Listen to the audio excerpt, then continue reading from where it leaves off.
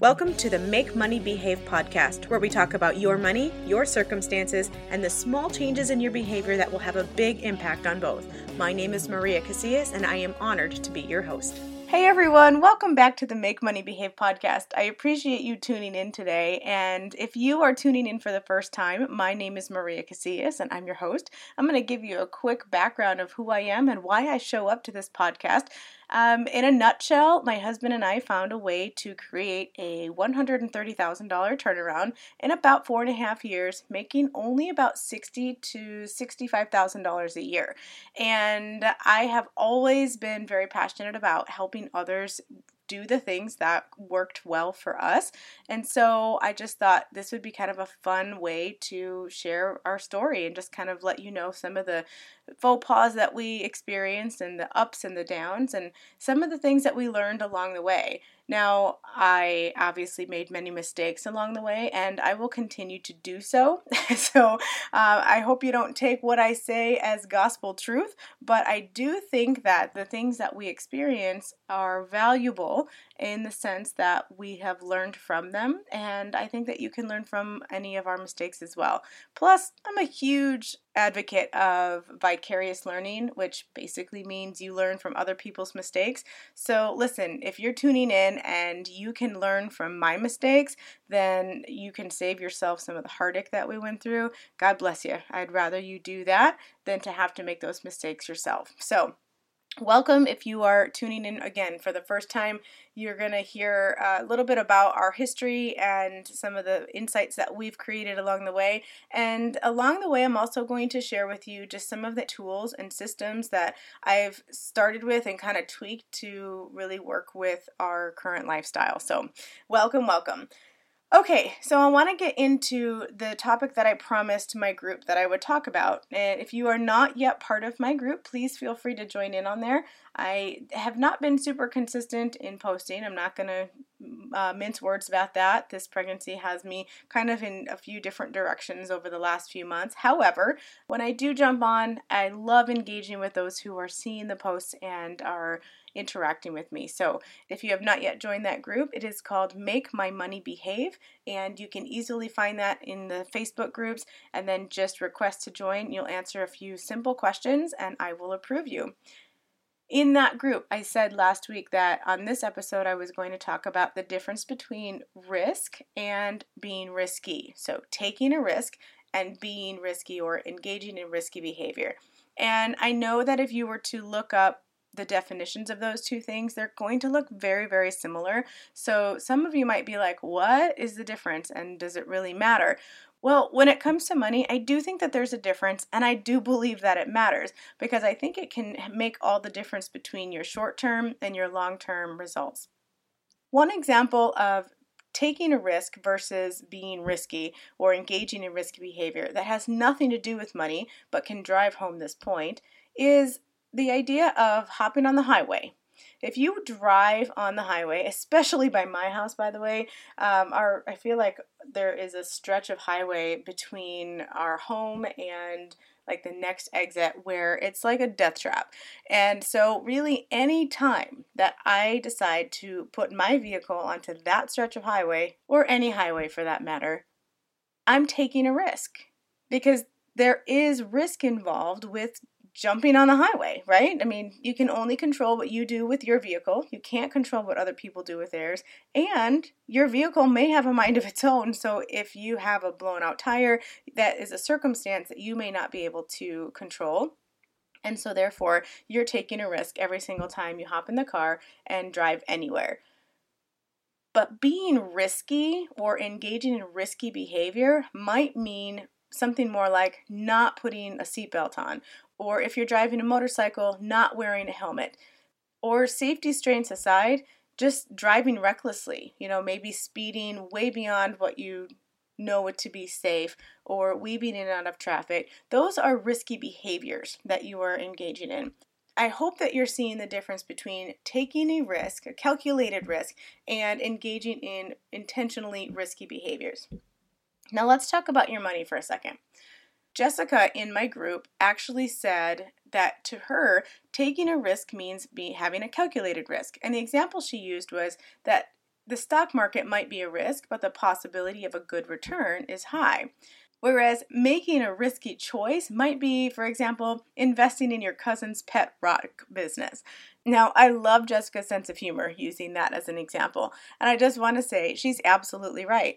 There is a definite difference between taking a calculated risk and just jumping into something that's risky.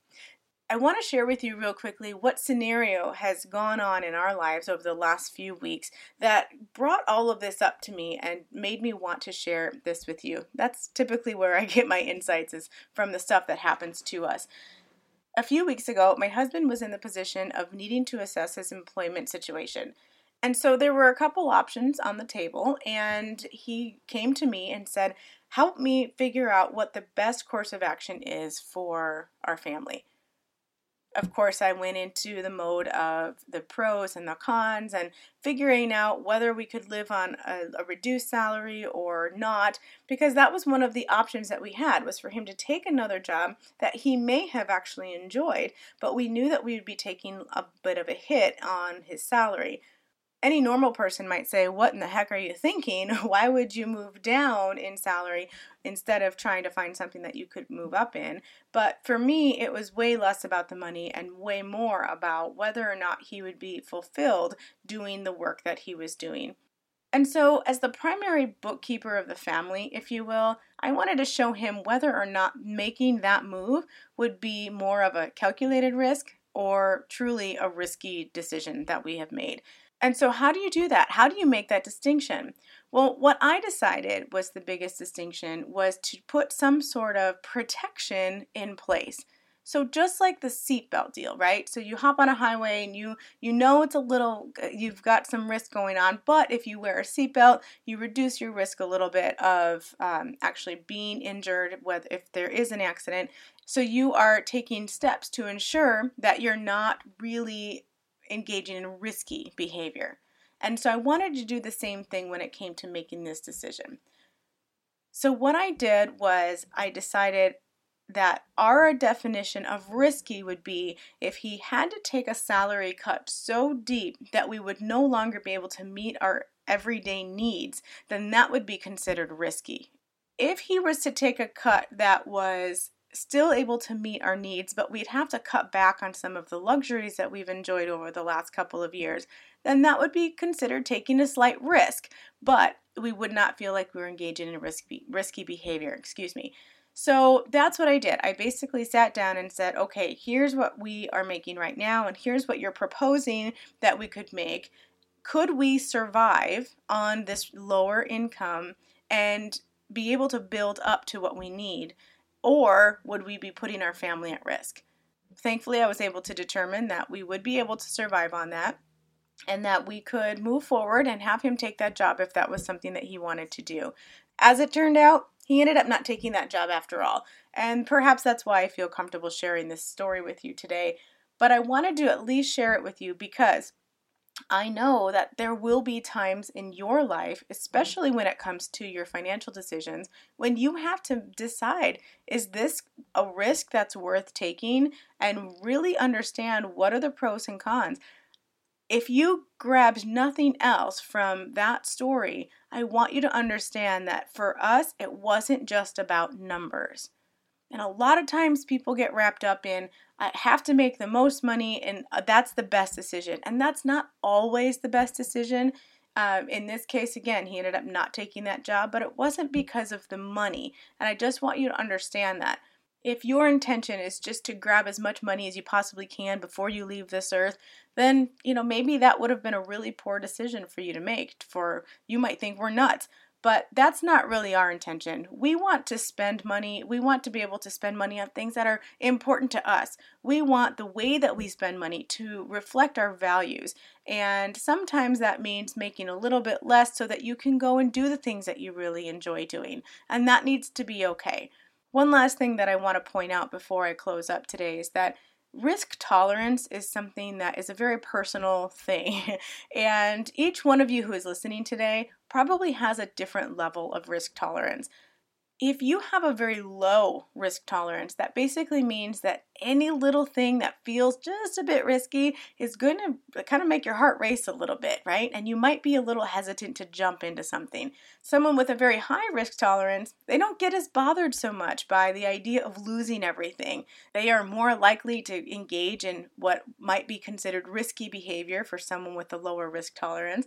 And so I just want you to understand that what I can tolerate might seem very different than what you can tolerate. So as you hear some of the processes that we go through when we're trying to make our decisions, I want you to keep that in mind. I want you to focus more on the actual process and the systems that I use rather than the final decisions that I make. Because those final decisions might look different for you based on your risk tolerance and based on your situation. Having said all of that, I love helping people figure this stuff out, and I even do it for free. I have a 30-minute free consult for anybody who requests one, and you know what the cool thing about this is? You actually get to choose the topic. So if there's something, a decision that you're trying to make, or you're trying to figure out if something is just a calculated risk versus having risky behavior, and you want to talk about that with me for 30 minutes, let's do that. There's no further obligation for anything, so in this case, it is absolutely risk-free. I guess you could be risking a little bit of vulnerability and maybe even the potential of deciding you want to make some changes.